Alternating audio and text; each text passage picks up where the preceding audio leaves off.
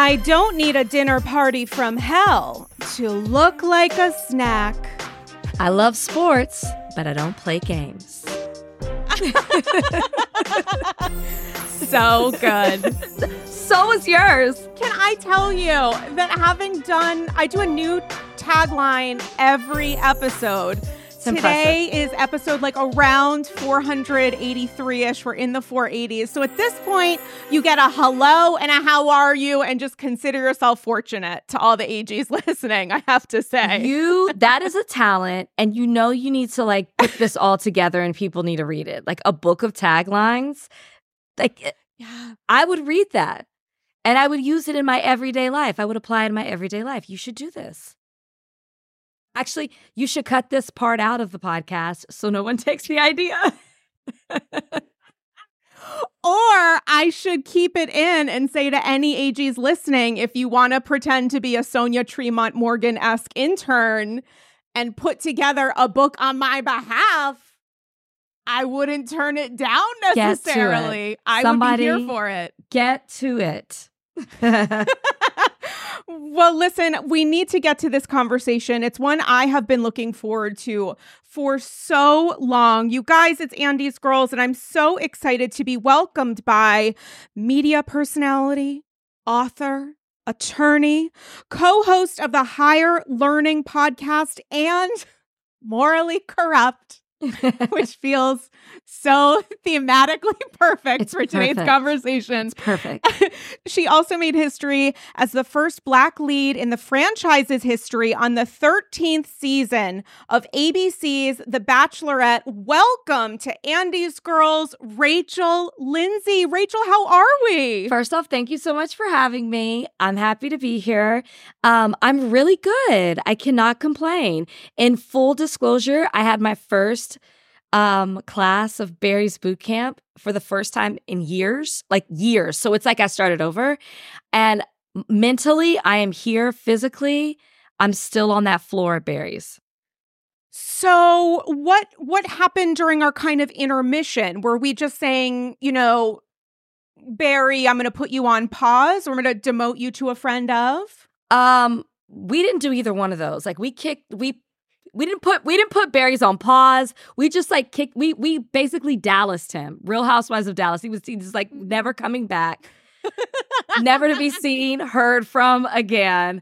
That's what we did. And then for some reason, I don't know, or so maybe I should say Miami, because he came back into my life. It's a love-hate relationship, but we're back. Well, much like Miami, I am so excited for this reboot in all of the ways. I have to tell you, first off, I've been to every year of BravoCon. So this was year 3. Okay. And I was so honestly enamored with your performance as moderator. I believe it was 3 panels this year. Am I right? Yes, it was 3. And thank you. Thank you so much.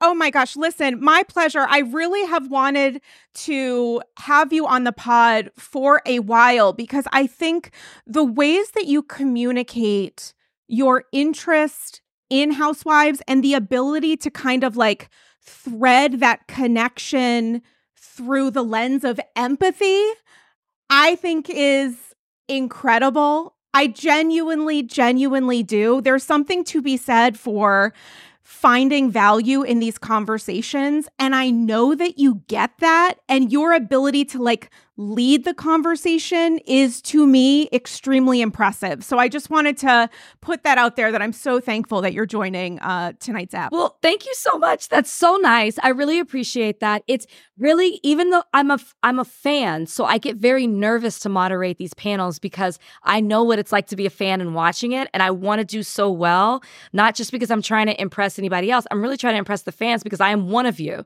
So you never know how you do. So I really appreciate you saying that. So thank you. What did you think was most surprising about your interactions and like the performance of paneling, which is, as you said, it's like an endeavor for the audience members, but of course you want that to be interesting. You want it to be dynamic, but also you might have a feeling of protection for the folks that you have on stage with you. Yeah, I mean, well, I will tell you that there's a lot of prep that goes on behind the scenes as far as working with Bravo, because they do want to protect the women on stage, but they also want to protect the storylines and the seasons. And I feel like I've been to 2 out of 3 BravoCons, and I felt like last year, so much tea was spilled. I felt like it was like, where is PR? They were telling what was going to happen on seasons. They were, like you could tell where the lines were drawn. And so it seems like this year, and I only moderated one panel, but this year it seems as if they pulled back, like only go here and you don't need to go any further to push it or to kind of stir the pot, because the audience will do that. And I will say, as a fan, to me, that's the most exciting thing, is that they allow the audience to come up to the microphone and say whatever they want to say. And I mean, sometimes it goes too far, but for the most part, the audience is really smart and asks great questions. And you can tell by the response where everybody's like cheering, or there's a ooh, or, so I do feel that there is like from everybody behind the scenes, and even myself as a moderator, to protect those on stage, because I need to be ease them into these audience questions that are about to come hard and heavy. Great points. And, there is definitely that crossing of the line. I think that there are some attendees who feel like the honestly very high price of admission comes with it the ability to play the role of housewife and Bravo Lab. So people think this is my opportunity, maybe as a stand on behalf of someone else, to be a little on the offense, shall we say, versus others who have genuine points of discussion and conversation that can really help a panel and help a moment and bring a little bit more heart. Yeah. No, it's really true. And you brought up a good point, because it is very expensive to go to BravoCon. And so I guess I enjoy seeing people enjoy themselves, and whether that's at a Q&A microphone, whether that's chasing down a Bravo celebrity as they walk through the Bravo Bazaar or are in one of the VIP sections, like I feel like everything is fair game. And mainly too, because they, for the most part, are these the same fans writing terrible things on X, formerly known as Twitter? Yes. But in person, they are praising these Bravo celebrities. They are making you feel loved. They're giving you attention. And so I do feel like there is this freedom that should be there where they can ask you anything. It's about the access. And like, this is Disneyland for Bravo fans. And so let them play how they want to, You only get to ride the ride once. Do you have a memory of when your connection to Bravo began? Do you remember when that moment was? It might be when you first started watching Housewives, for example, or maybe another show. It could be that moment, or just the moment that you were like, oh my God, I'm hooked. This is it. See, I don't know who got me into Bravo. I don't know why I said, I want to turn on to Bravo, because I did not watch the first 2 seasons, maybe 3 of OC, because it wasn't them. I went back and watched, because whatever came next, I can never remember. It was either Atlanta or Jersey. And that's when I started. And I don't know what I saw a preview, what kind of cross promotion, because I don't know what was on Bravo before. I was out of college. I was in law school, I believe. And so I was looking for an escape. And so somehow, maybe a law student told me, but it was either Jersey or Atlanta, whichever came first, that I started watching. And then I heard that there was OC, like OC was coming back, and it's like, it was the first one. So I was like, then I need to go back and figure out a way to rewatch these other 2 seasons. And it was a while before I was actually able to do that. And then I got to the point where I couldn't miss a season. So now I watch them all. And do you typically watch live? Or are you like a day after kind of viewer? Are you like an in it to win it? I'm a day after. I don't know what shows, other than sports and the news. Even the news shows that I watch, I tape. So I just don't really watch things in real time. I'm not a day after. I'm like an hour later or 30 minutes later. So I'm watching the same night. I just like give it a 30-minute buffer so I can move past the commercials and then go into watch what happens live. I mean, I have to say, I'm a completionist accepting that one monstrous season of Orange County where I was like, there's nothing positive that will come out of this for anyone. So I'm just going to fucking skip it and call it a day. Really? But I'm one of those people, but I get nervous when I'm watching live. For some reason, I need to do like day after in the cloffice where I record, cup of cinnamon spice tea, sit down Sounds at the lovely. desk, take a deep breath, say a prayer, and then kind of dive in. I'm not natural to watching live Housewives. That sounds There's something about it. It's too spicy. It's not that it's too spicy for me, but like I get upset that like on cliffhangers. So I'm like, I gotta wait for a commercial. Like I want to just like go into it like it's a movie. And I love that you set a mood. I too like to set a mood. I like to make sure that I'm done with everything. So sometimes it does take me into the next day. Like if I can't watch Housewives the way that I want to, I'm not trying to watch it on the go. I'm not trying to watch it while I'm getting ready for something.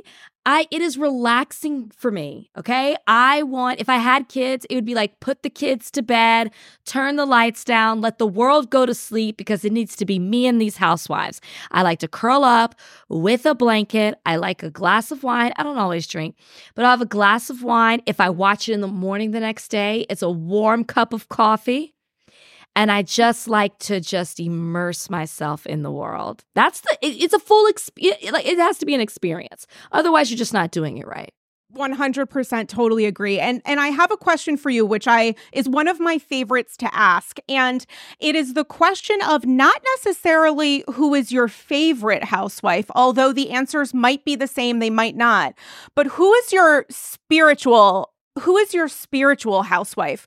Who is the housewife who you might connect with because you see yourself in them? Or who is the housewife you might connect with because they're too close to how you or other people view you? And so as a result, there's this corollary that isn't necessarily one you necessarily, love. Who would your pick be? You can define it however you'd like for your spiritual H-dubs. I know you see my face, like my eyes are like bucking. Because I've never been asked this question before and I've never even thought about it. I don't know if there is one housewife that I just see myself in. I guess I look at them more of like there's a favorite or I'd love to hang out with this housewife. Or I think, like we would get along. But one housewife that No, it's Garcelle. Because I do say, more so when she started than now, because like now that she's been on longer, it's like you're like, oh, okay, I don't know if I would do that. But when she first came on, I called her the people's housewife.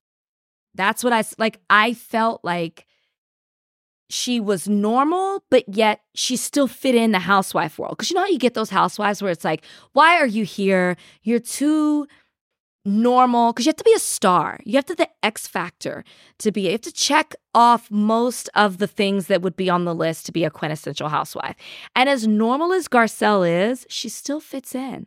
So Garcelle is who I would say I see myself the most in. Yes. I love that answer. And I'm so overwhelmed with affection for Garcelle. I ended up monologuing on the last Andy's Girls, and it was like the tail end of an episode, and I just felt like spiritually, I just needed to say out loud, I said, I'm sorry, like this is sort of unrelated to what we're discussing, but I just need to say that Garcelle is incredible, and what she has given us is amazing. What she has had to endure and sacrifice as a result of being on Housewives is unlike what anyone else has had to suffer through. She deserves our respect. To me, she deserves our trust. I mean, it's a great, great, great answer. And it's also, delightfully so, a great connection to this week of Beverly Hills, which brought us at least the beginning of the third ever Dinner Party from Hell, which I have watched now 3 times in the last 24 hours. I did watch it live because you make an exception for Dinner Parties from Hell. And I have to say, I just watched it a third time. It's like putting, chum in the water for a shark. I feel ready to attack it in every possible way. I wanted to hear, though, your reaction. Do you feel like it lived up to the hype of a Dinner Party from Hell? And what has your experience been watching Beverly Hills so far this season? Well, I am thoroughly enjoying Beverly Hills this season. I'll start there because I'm a little surprised.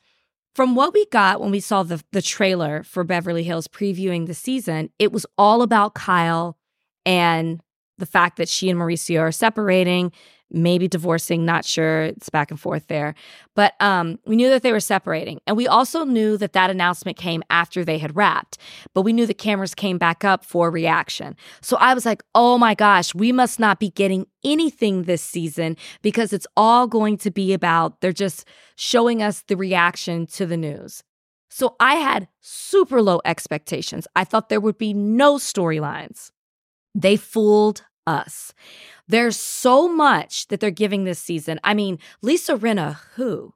For all those who were worried about the Lisa Rinna no longer being with us, it's like, I feel like she's been gone for 5 seasons for what these episodes have given us. Truly, we have not missed a beat. She has to be just like fuming at home, knowing nobody's talking about her, nothing's being leaked to the press.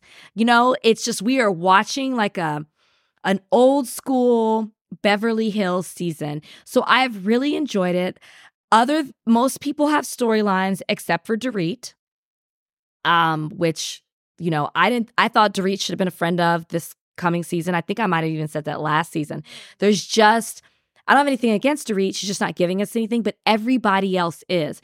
And there are all these crossover storylines. You've got Sutton, who's choosing violence every single episode. She's going to have a rough time at the reunion because she is full on shady. She is in her, villain, the arc of her villain, I can't even phrase it right. I'm not saying this right, but she's just in her moment. She's villainous. And it will all come to a head at the reunion as people are watching the show back. But Sutton versus everybody except Garcelle. Then you have Erica, vowing to not argue with the women for Lent, which I love. So she's still shady. People think, okay, she's going to be chill. No, she's still shady. But she is not yelling and losing her temper, which I enjoy. You have Kyle, who's being very vulnerable and can't hide what's going on with her situation, even though Mo is pretending to act like everything's okay and pretending to be confused, where it's like, Kyle's like, what are you doing? We're not okay. I'm appreciating the vulnerability of Kyle.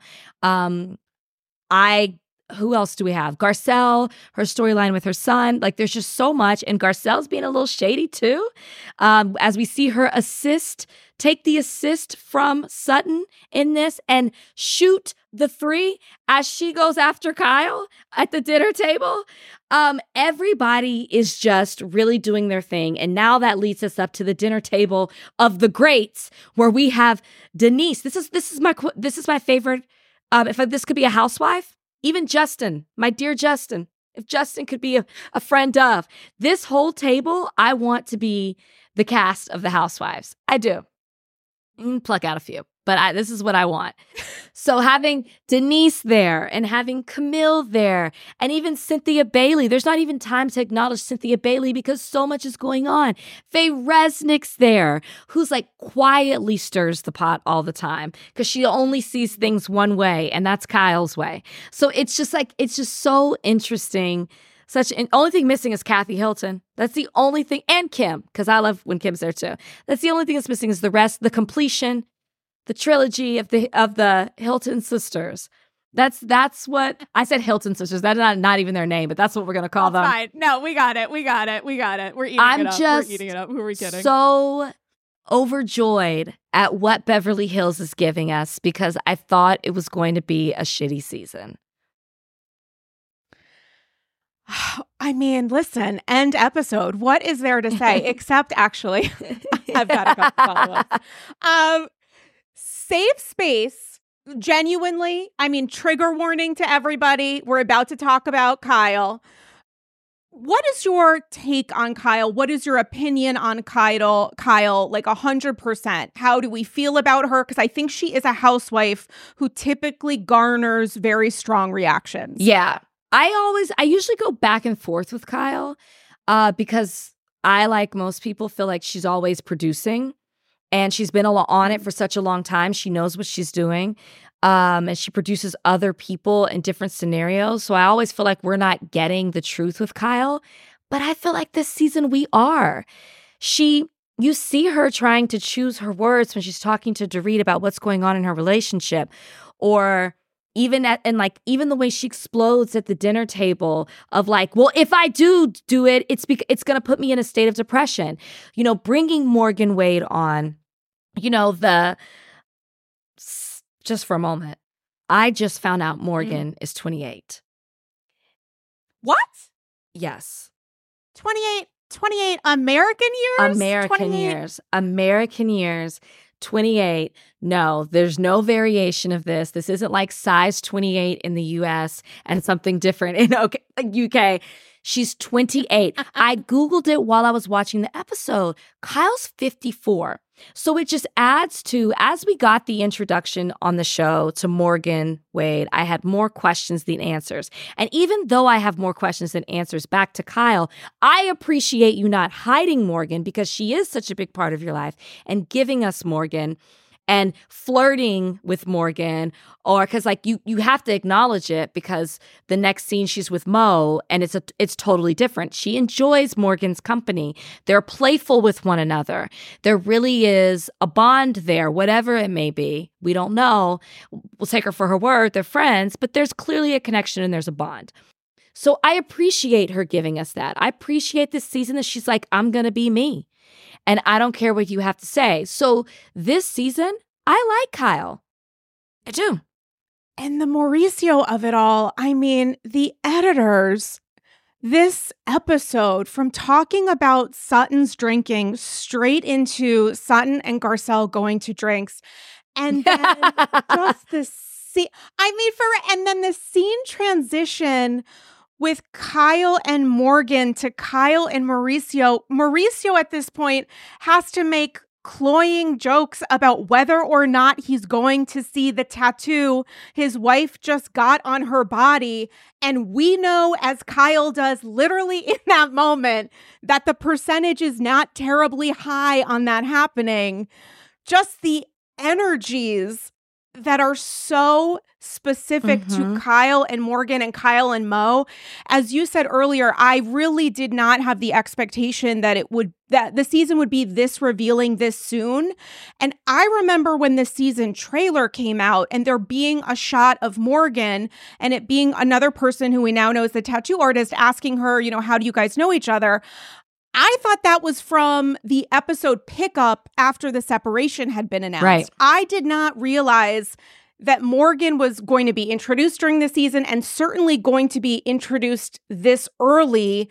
And the energy between them is undeniable, as is the influence. It feels like Morgan has an incredible influence on Kyle's life, which is a fascinating next chapter for Kyle. Like, if Kyle changes her name to Morgan, it would make sense. I mean, she's talks about how she's done all this lifestyle change, she's changing this way, and then you bring Morgan on, and it's like, no, you've just copied Morgan's entire life. I swear to you, in 2024, there will be an announcement that Kyle's taking voice lessons.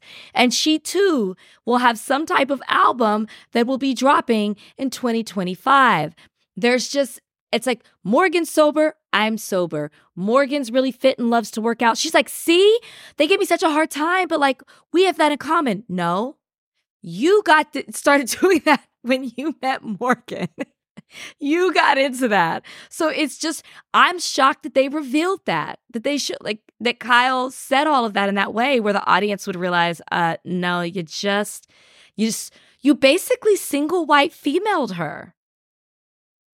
Did she not? And I mean, here's the difficulty with Kyle's new beginning is that she's making choices that feel healthy and appropriate for where she is in her life. And that is something I think should be commended. She's really taking a hard fucking look at her life, who she wants to be a present part of it, who she wants to be present for. And that combined with changes to her literal lifestyle, meaning like not working out every day, although that's obviously an important part of her own self-care, but like how she wants to style her life. That is, to me, impressive. I don't want to take away from Kyle's like ability to own that. Like, I don't want to take away from Kyle making the decision to do this, but I do want to say that she makes a point in press on the show of talking about her sort of search for her own independence.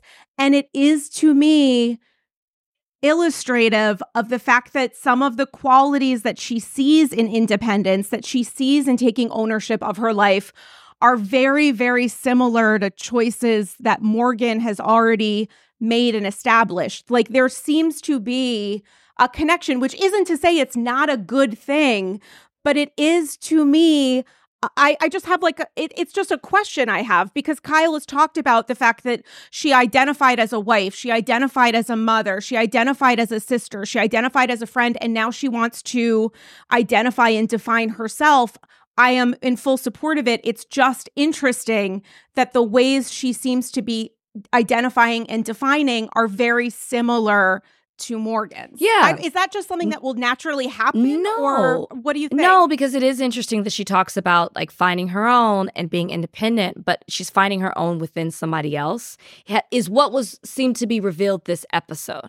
Before, it was like, yeah, she is. And in great points that you're pointing out, all the changes that she's making are very positive, because one issue that I do have with the women this season, and Kyle acknowledges it this episode, is that the women give her a hard time because she's sober.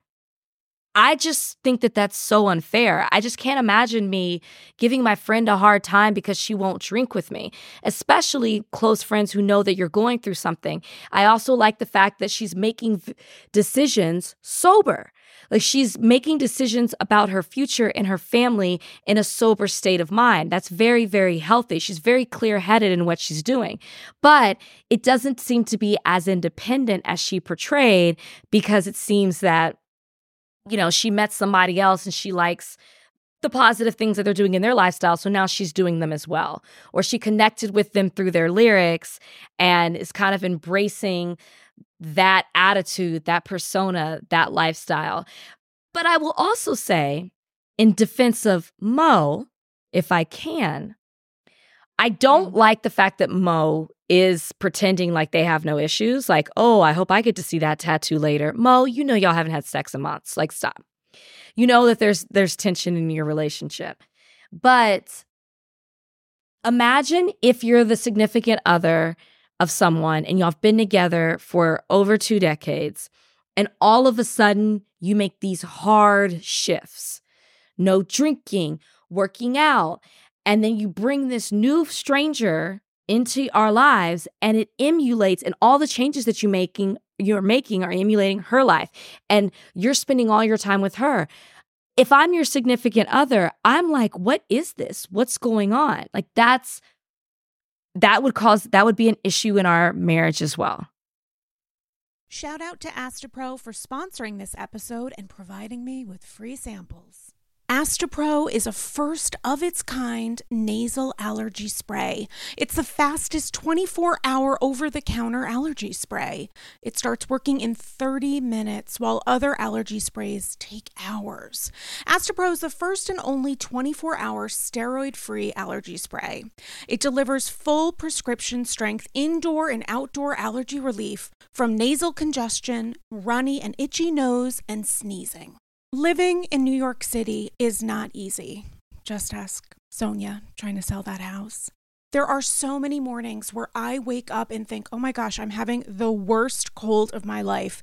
And I realize it's actually from allergies.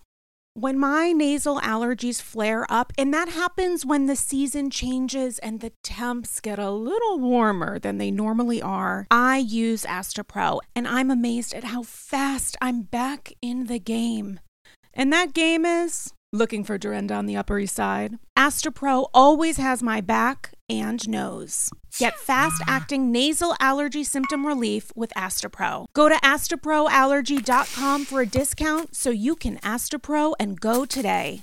ASTEPRO allergy.com. Astapro and go. Use as directed for relief of nasal congestion, runny nose, sneezing, and itchy nose due to allergies. I just came back from the salon, and for the record, I went with a sassy little bob and quiet luxury shade of blonde. Yes, that's literally what we're calling it, quiet luxury. Aside from trips to the salon, I don't actually blow out my hair. My hair is naturally wavy, and that's why I love Ouai. Ouai's new anti-frizz cream is a lightweight cream that provides immediate frizz control that lasts for up to 72 hours. I know that I have a limited amount of time with wet, wavy hair in which to get myself in order. And that is why I love the anti-frizz cream. It has notes of bergamot, Italian lemon, violet, and more. And it smells unbelievable. Truly, as someone who is a little bit sensitive to scents, I put this in my hair and I feel great. It also genuinely pairs well with my perfume, which I appreciate. I don't blow out my hair because after years of color processing and attempting to make it straight, I know it looks better and stays healthier when I avoid blow drying, which is why I love the anti-frizz cream. I've used products, especially with wavy hair, where it feels heavy and looks kind of wet, and that's why I love Ouai's anti-frizz cream, because it enhances the natural waves in my hair. I still look like me, just a little elevated. And P.S., I am Ouai obsessed with Ouai's other bestsellers. Their leave-in conditioner, detox shampoo, my personal favorite. Frizz-free up your schedule with Ouai. Go to TheOuai.com and enter promo code Andy for 15% off any product. That's TheOuai.com with promo code Andy. In the words of Meredith Marks, when it comes to that week and a half before my period, I wish I was disengaging. My PMS is off the charts. Truly, Uber Eats needs to check in and say, it's about that time, isn't it? I know it is. The cravings are crazy. I want to crawl out of my skin. Now it's easier to manage PMS with Estro Control. Happy Mammoth, the company that created Hormone Harmony and Estro Control, is dedicated to making women's lives easier. And that means using only science-backed ingredients that have been proven to work for women. They make no compromise when it comes to quality, and it shows. For AGs who are friends of perimenopause, menopause, or postmenopause, Happy Mammoth has Hormone Harmony. It's not just a supplement for women going through those stages, it's also become a phenomenon. Women can't stop talking about it on social media. A bottle of Hormone Harmony is sold every 24 seconds. For a limited time, you can get 15% off your entire first order at happymammoth.com. Just use the code AndysGirls at checkout. That's happymammoth.com and use the code AndysGirls for 15% off today. I'm engaging. Conversations around wellness and weight loss can be complicated. There's the Instagram filter we all see on IG and social media, and then IRL. And between $20 smoothies and daily ice baths, everyone is doing the most to hack the health system. But there's a better way. Ro. Ro provides access to the most popular weight loss shots on the market. Over 200,000 people have already chosen Ro to help them lose weight. And you can sign up from the comfort of your own home. No scheduling a doctor's appointment, commute to the doctor's office, and no waiting rooms. The Ro Body Program pairs a weekly shot with healthy lifestyle changes, so you can lose 15 to 20% of your weight in a year on average and actually keep it off. Of course, medication must be paired with diet and exercise modifications in order to achieve any stated results. Medication cost is not included in the program. Patients must pay for medication separately. With Ro, average weight loss is 15 to 20% in 1 year with healthy lifestyle changes. BMI and other eligibility criteria apply. Go to ro.co/AndyScrolls. You can sign up today and you'll pay just $99 for your first month and $145 a month after that. Medication costs are separate. That's ro.co/AndyScrolls. Sign up today.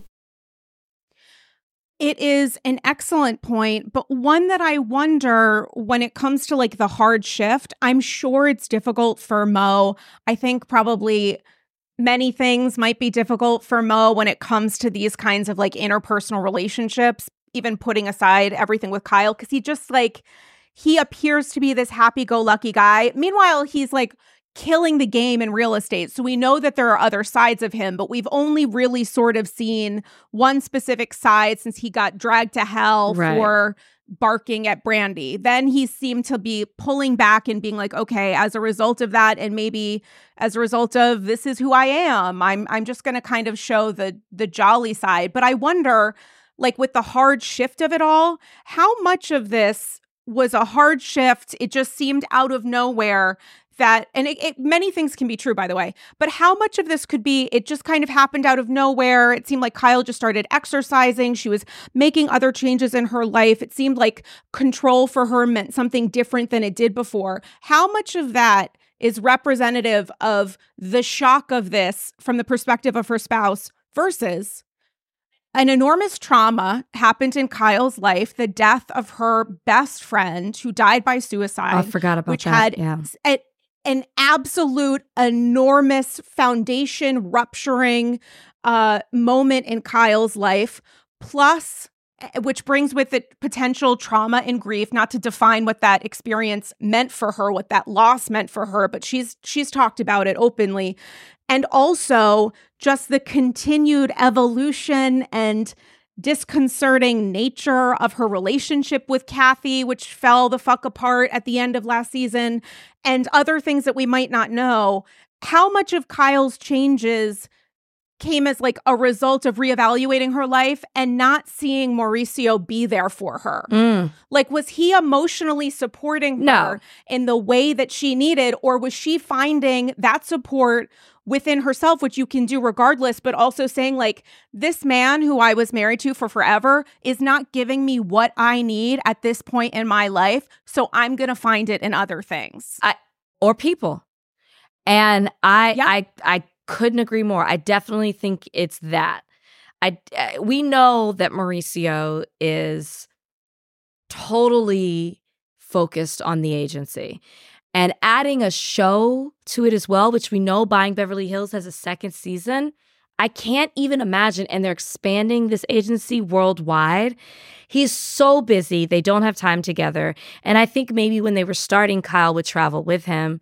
She doesn't want to do that anymore. And that is definitely her right. And like, yeah, I definitely agree with you. I think that's so well said. And it gets into this weird kind of area for Kyle and talking about Kyle, because it feels like Morgan has become a genuine pillar of support and an important part of her life. And it is now going to seemingly push forward a conversation that maybe fans have had in advance of these episodes airing, that it feels like members of the cast are walking around, which of course they are, because they're still not necessarily sure of what the fuck is going on with Kyle and Mo. Mm-hmm. But to me, it says something that like Dorit doesn't know. Right. Like Dorit and Kyle, who seem to be really close friends, IRL, going on couple vacations, going out a lot, traveling all over the place, that Dorit isn't being let in. And to me, that's kind of like a window into not necessarily what Mauricio is dealing with, because I feel fairly confident that he's responsible for some area. I do where too. this stuff is coming from, but I do too. Right, but Yeah, but also with Dorit, I'm just kind of thinking like, who is Kyle letting in? And are we going to be able to explore that? Like, is Dorit going to be talking about the fact that she's not being let in on Kyle's confidences? Because right now it's solely based on Sutton doesn't know what's going on. And then the rest of the cast is reacting to Sutton and judging, criticizing, or supporting the ways that Sutton is like, something is different and changing here. And you need to tell us what it is, versus Dorit, who seems to be like supporting Kyle, but doesn't seem to be aware of what's going on with Kyle. Yeah, I think I agree with Faye, because Faye's kind of like, I can't remember exactly what she says, but it ends with her comments of like, why are you asking this? Kind of, why is it your business? Why do you care? Why are you bringing it up in this way? And you just see Kyle kind of explode to all the questioning that's coming at her. And Faye's right. Like, okay, as a fan, yes, we want you to ask all these questions at the table. Like, it should be on the menu, right before the salad. Okay, like we need you to ask all of these questions. But in real life, which is where Faye comes in, it's like, if you're really her friend and if you're truly concerned, you will ask these questions beforehand. You will say, hey, you're making some huge life changes. Is everything okay? And they're not, because they don't have that type of friendship outside of it. I mean, to be honest, even Dorit, who does, seems to have saved it for the camera. She's asking these questions on camera. And Kyle doesn't seem thrilled with that. No, she doesn't seem thrilled. And Dorit keeps talking about it. Like, there was the car, there was Vegas. And yeah. Yeah. So here we are. So you asked me a question about the dinner party and like something like about if I thought it was great or something like that. The original dinner party was all one episode, right? This one is to be continued. So it's also like, I'm also like, I needed this all to be one episode, because even though I love that we're getting more next week and this was a great episode, it's hard to say like, it's like dinner party part 2. It's like, give it to us all at once, because we know the THC hasn't even settled in yet. You know, it's like, for the 3 people who got it. I know, right? I mean, everybody's saying 0. I was like, are you fucking kidding me? Like, this is a nothing burger. But also, you know, but you have the right to say but 0. they are drinking. But they are drinking. So we'll give them that. They are drinking. They are drinking. And, you know, Kyle seems to be really fucking pissed about Sutton meandering along the question of like, are you going to tell us what is going on? So in that moment, as with many moments throughout the course of this episode, I was just so fucking thankful for Garcelle being like, here's what she's asking. Let's skip to the end. And because we're getting people in the audience essentially saying, you're not being direct about what it is that you want to know. Kyle obviously understands what Sutton is talking about. Right. At this point, social media, tabloids, everyone is discussing that like something's going on with Kyle and Mo. But the way that Sutton positioned it about being focused on a ring was maybe not the best way to communicate this, because we're talking about like who bought the ring versus why are you wearing it instead of your wedding band? And speaking of, what the fuck is going on in your relationship? No, yes, but Garcelle didn't say it as beautifully as you did at the top, because the way Garcelle said it, it made it feel like, I agree with Sutton and this is what we think, as opposed to this is what Sutton's trying to say. Like, let me help Sutton out. And I wish she would have said it that way, because even when I watched it, I was like, damn, Garcelle, you just put yourself in the middle of it too. And I hate that. Like, I hate that she's always having to help Sutton out. Just let Sutton put herself out there and everybody else deal with it. But I do understand because, like, to talk about Sutton and Kyle back and forth at the table, you have to talk about that conversation before. And in that moment, the conversation that Sutton and Kyle had, not to name them, but where they were sitting there and she was talking about how Sutton was trying to explain why she seems off, why she's kind of been all over the place. And whether Kyle agreed with it or not, the fact that she couldn't understand, like all she was like, oh, so you're getting more money. The fact that you couldn't understand that Sutton just said to you, legal matters with her husband trigger her because he's more powerful than she is, and he fights in a different way.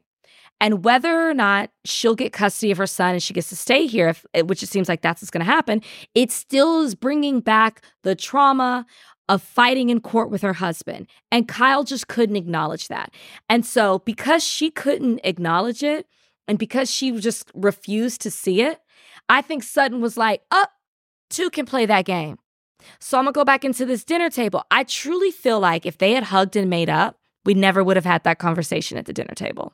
Absolutely. I think that a conversation would have happened, but it wouldn't have happened in that context because Sutton obviously felt so diminished and so minimized, and Kyle was giving her nothing. She was like dead on, cold, making jokes about what it was. Kyle had an idea in her head of what Sutton was communicating to her and why, and she had already decided it was ridiculous. She was already comparing it to like, is this like when you got really upset when your designer canceled? Like she's already equating an acrimonious divorce and this man with gobs of money and power deciding his ex-wife would move to Europe because that's where he was going.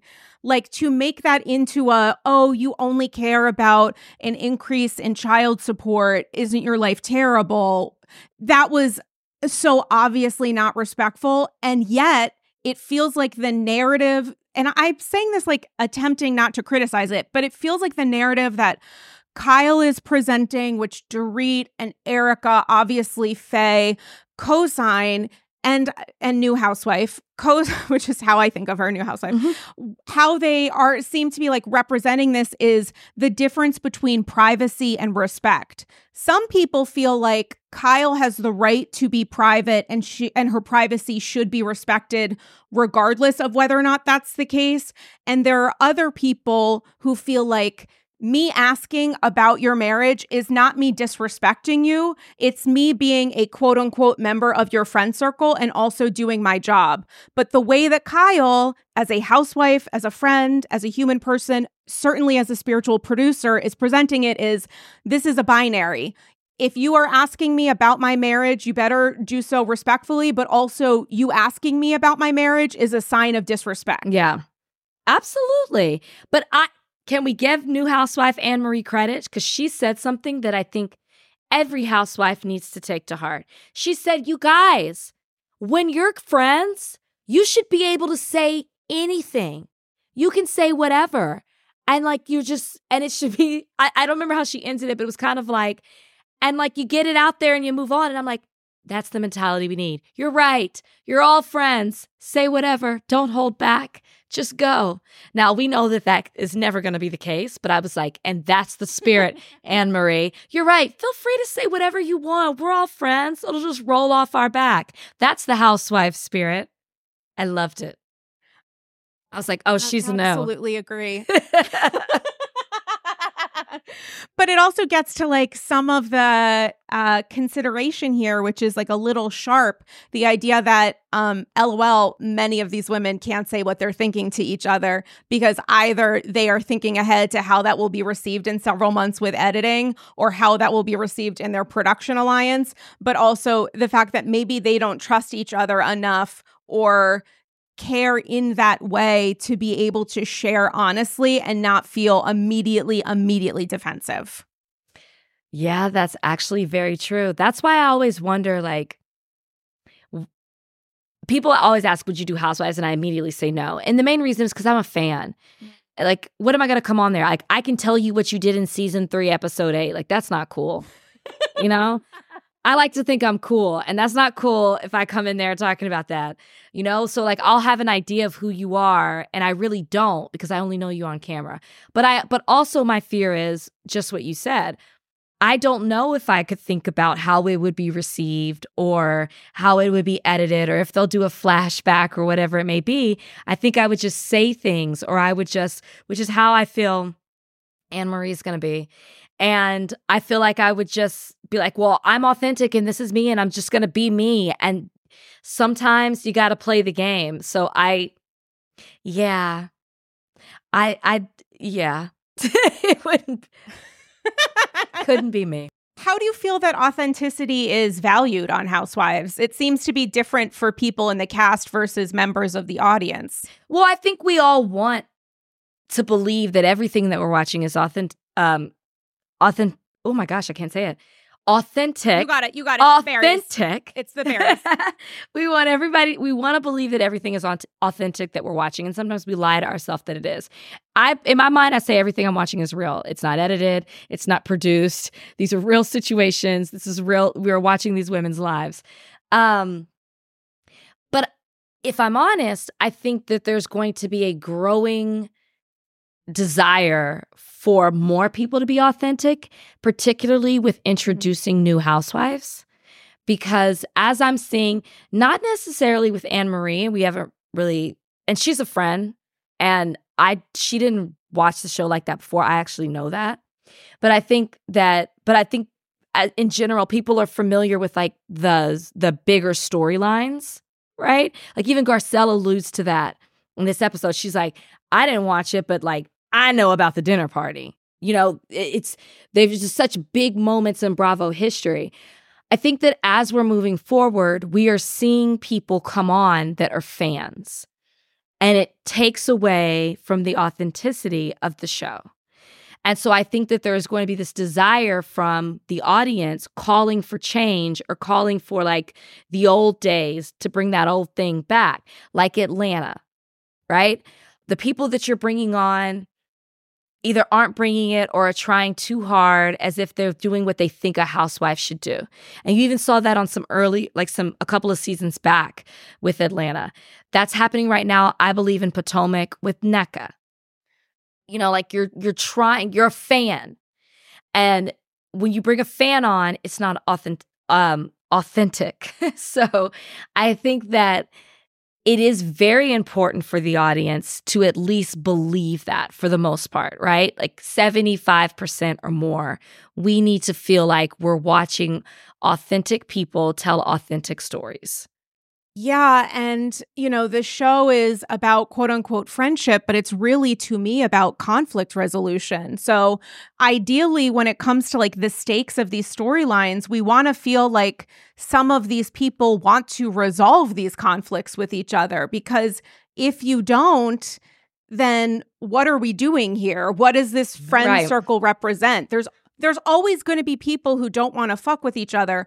But if nobody wants to fuck with each other, or the vast majority are unable to film with each other because the distaste is so strong, I don't know how you move forward from that. And the authenticity is like so connected to not wanting to be there with that person that it doesn't provide space for other storylines to grow and, heaven forbid, flourish. Exactly.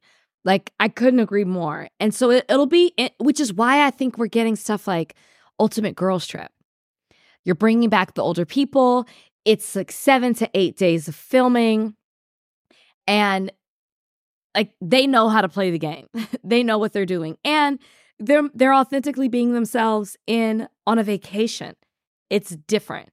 So it'll be interesting to see how Bravo and they address going into the next stage of Housewives and how they're trying to like, I think what we have now with the Beverly Hills cast is great.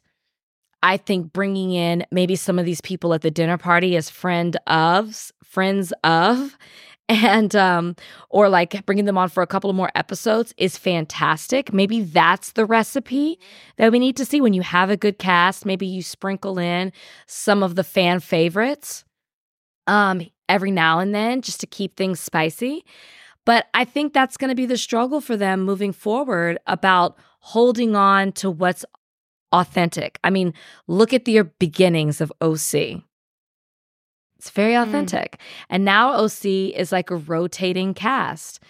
I was just at an event with Tamara, and she was recruiting people from the stage to try to be new housewives for OC. She's like, we're recasting. Do you want to be a housewife? They tried to sprinkle in Taylor, and that ended as quickly as it started. I know, which is so shocking. And now allegedly, word on the street is Alexis Bellino was offered a contract. Bring her back. Bring her back. She's Jesus Jugs, right?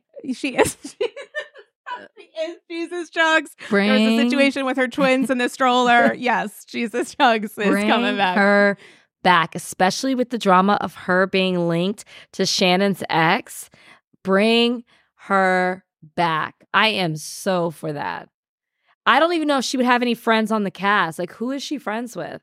I mean, Emily and Gina will take anybody in, but I think that'll be who she's with.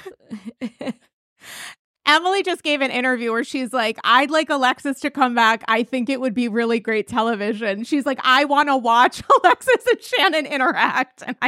And you know what? I lost my shit. It's so funny. And Emily's a smart one because that solidified her role. Because she's basically saying, I will be her friend. She's solidifying her place on that cast. You need to keep me because I will facilitate the Alexis drama. That's a smart move. Smart move, Emily. Smart move. Because she's going to have to step up her storyline. Very smart move.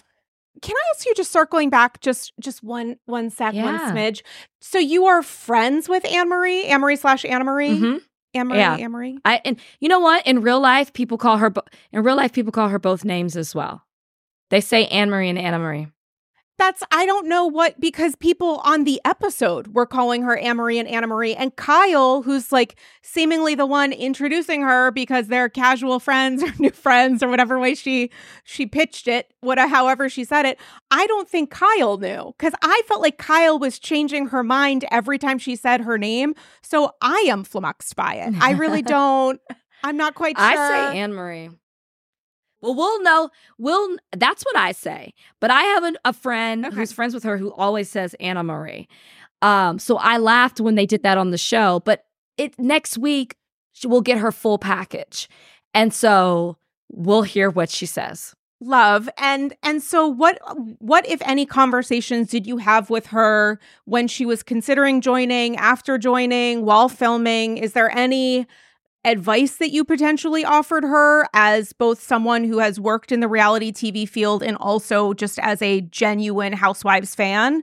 Or did you keep that kind of separate? No, we got closer. No. I knew she was filming because I was at the final season finale. So yeah.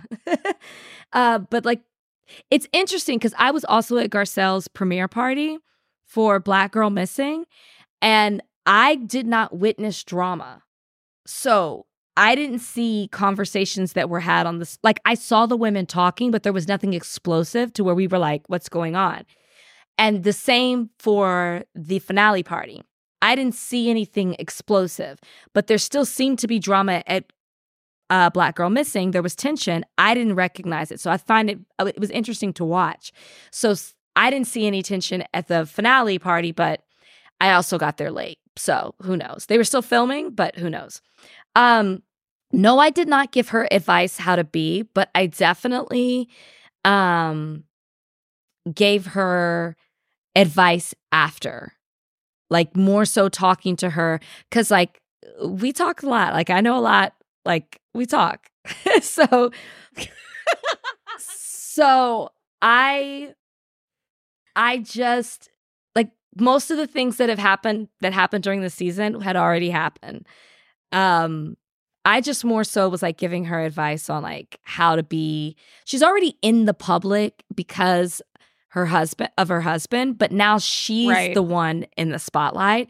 So I was just kind of giving her tips about that and how to handle it, and being very realistic with her in the sense that you can feel like you're 100% right in your argument or whatever it is that you said, but that doesn't mean that the audience is going to have the same logic that you have. And what you can't do is try to go on social media or in interviews and over-explain yourself to try it. Like, those people don't know you. There will always be a back and forth. You can't win everybody over. So it's more of like how to navigate life after than on the season. Because one thing you will learn about her is she is smart. She has strong opinions that, admittingly, I can tell you as her friend, we don't agree on. And but that doesn't change the fact of like somebody being a good person just because I don't like have the same stance as you do on certain issues. But she like is, when she is confident about something, she's confident. You're not going to tell her anything different. And so it wouldn't matter what I said gave her advice on this season. She was going to do what she wanted to do. That is, I mean, that's the perspective that I think a person would want in a housewife. Like, it's not obliviousness. It's just like there is something to be said for standing strong in your take, regardless of whether or not it's popular. I agree with it. Yeah. Or like when it comes specific, not to like any other political conversation, but just like specific to the universe of housewives. Someone saying, I behaved in a certain way. I know I was right in the moment. You know, normalize changing your mind based on new information. Maybe her perspective will shift, but it's entirely possible it won't. And that's likely one of the reasons that she was hired. Yes. She's very like, this is who I am. Take it or leave it. Again, that's a check mark for a good housewife. I just was like, don't come in too like, first season, you kind of have to sit back and watch. You don't want to come in too heavy. So I did give that advice. Don't come in doing the most.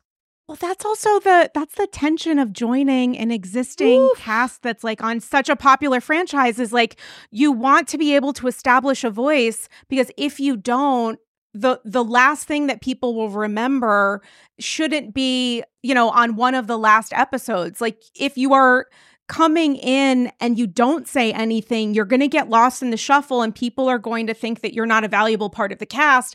But if you come in extremely strong, it might take people back also because it's a new energy. It's a new person who they don't necessarily have a lot invested in because we just don't know enough about them at that point. Right. Absolutely. So there's still so much more to come with this season. And I think that that's even more exciting. Because, like, even things that I've heard through the grapevine, I'm like, oh, man. Like, it's about, like, think about it. We're just getting a new housewife. We're on, like, what, episode 5, and we're just getting a new housewife. So I really think that Bravo is trying to destroy podcasters and content creators by having quite literally 4 franchises on at once. Like, in addition to Southern Charm, in addition to VPR, which is back next month, like, it's almost a sign of disrespect, I have to say. I am exhausted. It's like, but it's invigorating. It's all really great right now. We're watching great television. We're watching great storytelling, but it's just like, it's so fucking much. It's a lot. We are in our prime. And I wouldn't have it the other way. I mean, think about those dog days of summer. Think about those times when they're giving us like it's like, you know, the days of the week. Like, now I'm lost in the days because every day we're getting something. But those days, and like doubled up on some days. But think about those days where you're like, is it Tuesday yet? Is it like, oh, no, not Below Deck again? You know, think about that. Like, think about I would much rather have this. I would much rather be backed up on my shows. Like I am. I'm backed up on Miami. I'm backed up on Southern Charm. Because on our podcast, we only cover, like, there's so much, we have to split it in 2.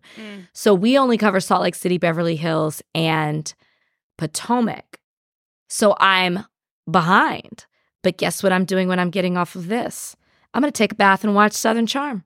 I mean, first off, bless your heart, in the words of Southern Charmers, because you are, I don't actually think that's the right use of the phrase because I'm from New England. Bless your heart is like, I'm from Texas, so we say that all the time. Okay, I think I fucked it up.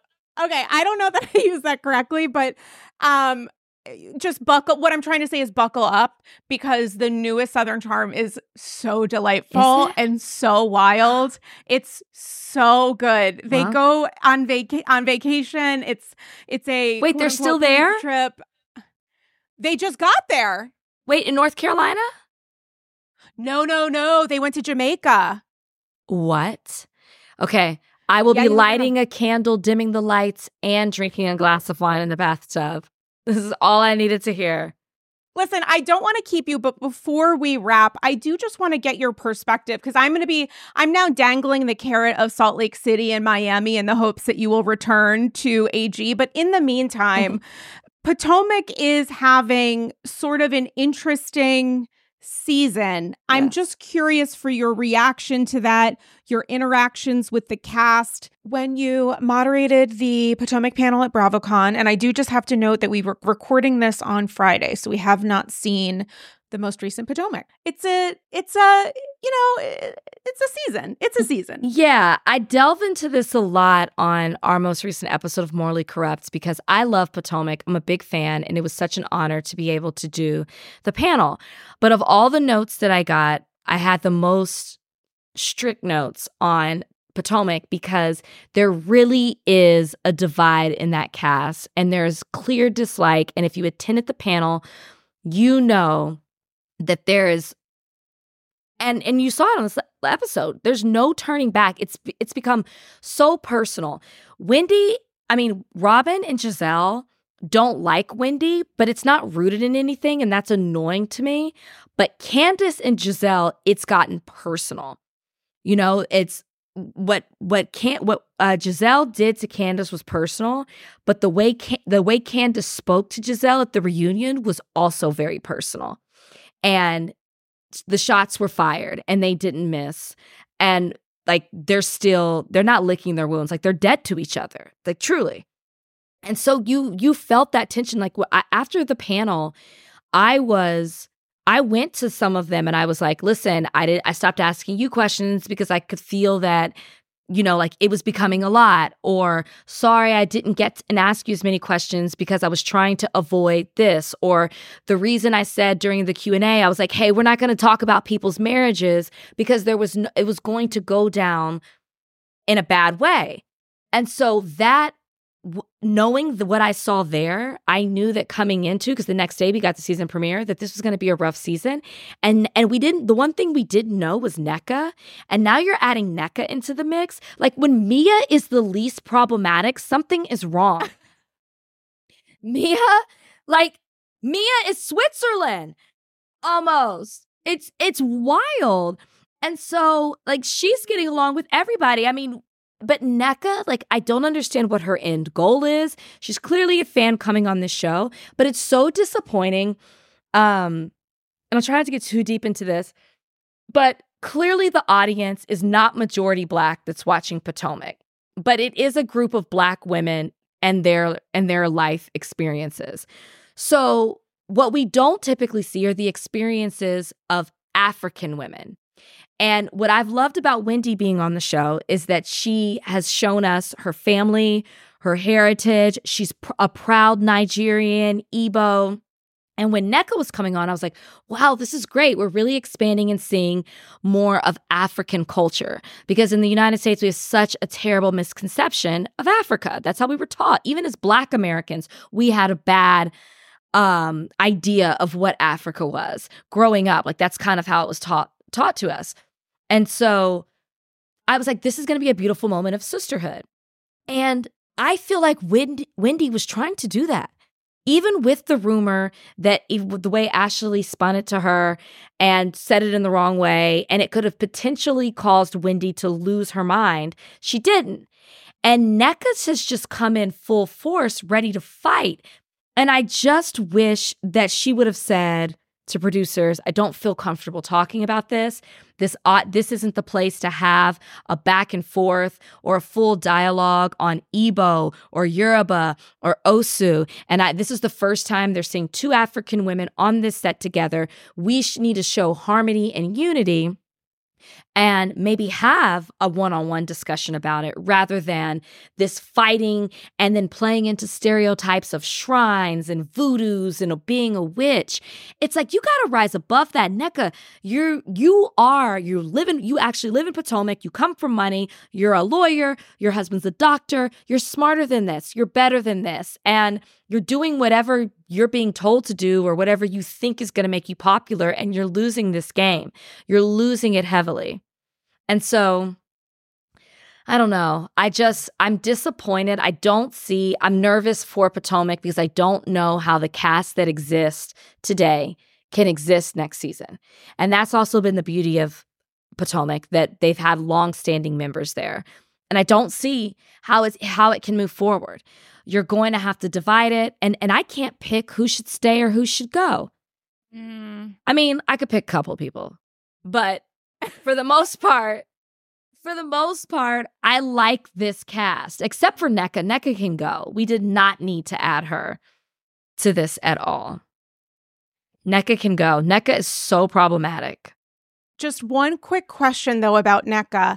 When it comes to Dr. Wendy seeming to be someone who was like very open, welcoming, wanting to move forward, how does that connect with the calls being placed from members of her family? Because at one point, I think it's Candace who says, like, you're not responsible for your parents' actions, which is all fine and good. And obviously, we've seen Candace's relationship with her mom, which I very, very, very much appreciate Candace's vulnerability and sharing a lot of that tension and toxicity. But when it comes to the Dr. Wendy mom part of the conversation, Justin seeming to possibly be a surrogate for your child, like to say the things that maybe Dr. Wendy feels she can't say or doesn't want to. Is there a little bit of gray there in Nneka coming to the table and saying, you know, I'm pretty fucking pissed? Assuming that's true.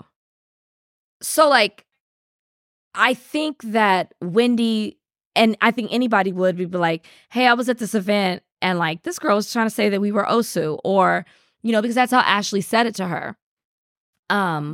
So, yeah, like, I could totally see her going to her mom and her sister and saying that. And we know that Wendy's sister and Nneka's cousin are friends. So quite naturally, there's gonna be a game of telephone here.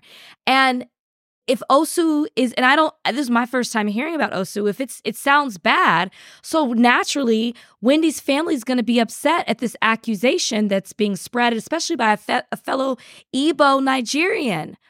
And so, yeah, I'm sure there were conversations, but then I don't believe the shrine. I don't believe the witch. That was a rumor that existed when Wendy first came on.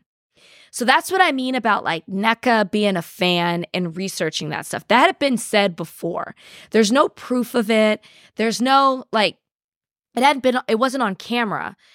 But, well, no, it was. It was something about like, no, maybe it wasn't. But there was like a blog that said something about Eddie's family didn't want him to be with Wendy because of that kind of affiliation. And so I feel like Nneka's bringing these rumors in on the show that didn't exist before.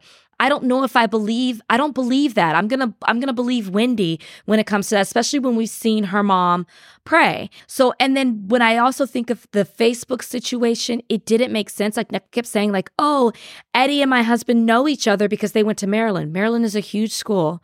That does not mean that they know each other. And ASA, that organization, you can be in it and never go to meetings, or you could go to one. There are hundreds of people in it. Doesn't mean that they knew each other. I don't even think they're the same age. And I believe Happy Eddie when he said he had no idea who he was. So like that story didn't add up. She's reaching. So it's like and again, let's just say her mom did call yelling and upset, and we'll take out the shrine stuff. Pull Wendy to the side and say, hey, I know your mom was upset. I just want you to know, I think Ashley already told you. I didn't say it in that way. But no, Nneka's like, bitch, what you want to do? And I was like, oh, Nneka, calm down. You're sweating and your lace front's coming up. It was. And I say this as a person who wears wigs. So no judgment. Rachel. It was. There's a lot there. Sorry, what were you going to say? I'm not a NECA fan. I don't like the energy she's bringing onto the show. I hope I change my mind. I want to.